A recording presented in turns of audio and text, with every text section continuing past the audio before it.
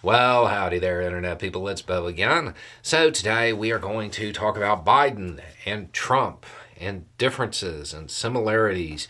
And we are going to run through what is likely to be the difference. Because the report, when it comes to Biden's handling of documents, is due out. The public is going to get to see large portions of it, from what I understand. But that whole thing is wrapping up. It looks like the special counsel is wrapping up that investigation. And obviously, there's going to be different outcomes. We know this because, there aren't charges for Biden. This is going to lead people to operate in bad faith. They're going to say, look, they're being treated differently. Trump got charged for the same thing.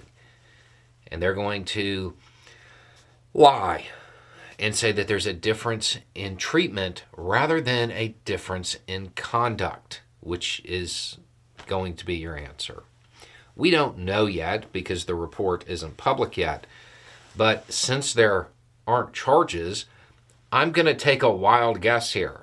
And I'm going to say that when Biden or his team discovered that those documents were out in the wild and in a location that was his or in his possession or whatever, that they contacted proper authorities and returned them.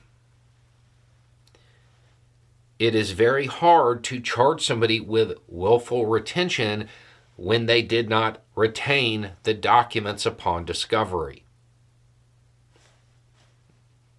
Difference in conduct. Trump, on the other hand, is alleged to have willfully retained the documents. Therefore, he would be charged with willful retention.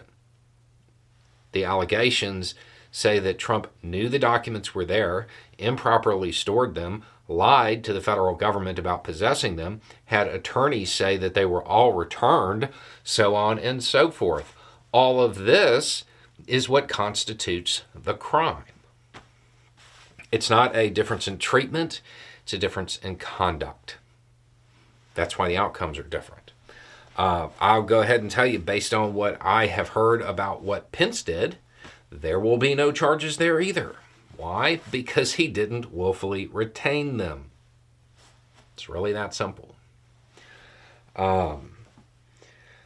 But it doesn't matter because we live in a world now where commentators and people who like to pass themselves off as journalists or reporters are going to try to say that it's the same. They're going to lie to you. They're going to try to manipulate you.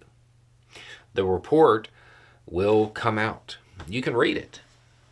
If you have any doubts as to why the Trump-appointed investigator decided not to charge, you could read that rather than listen to somebody who has an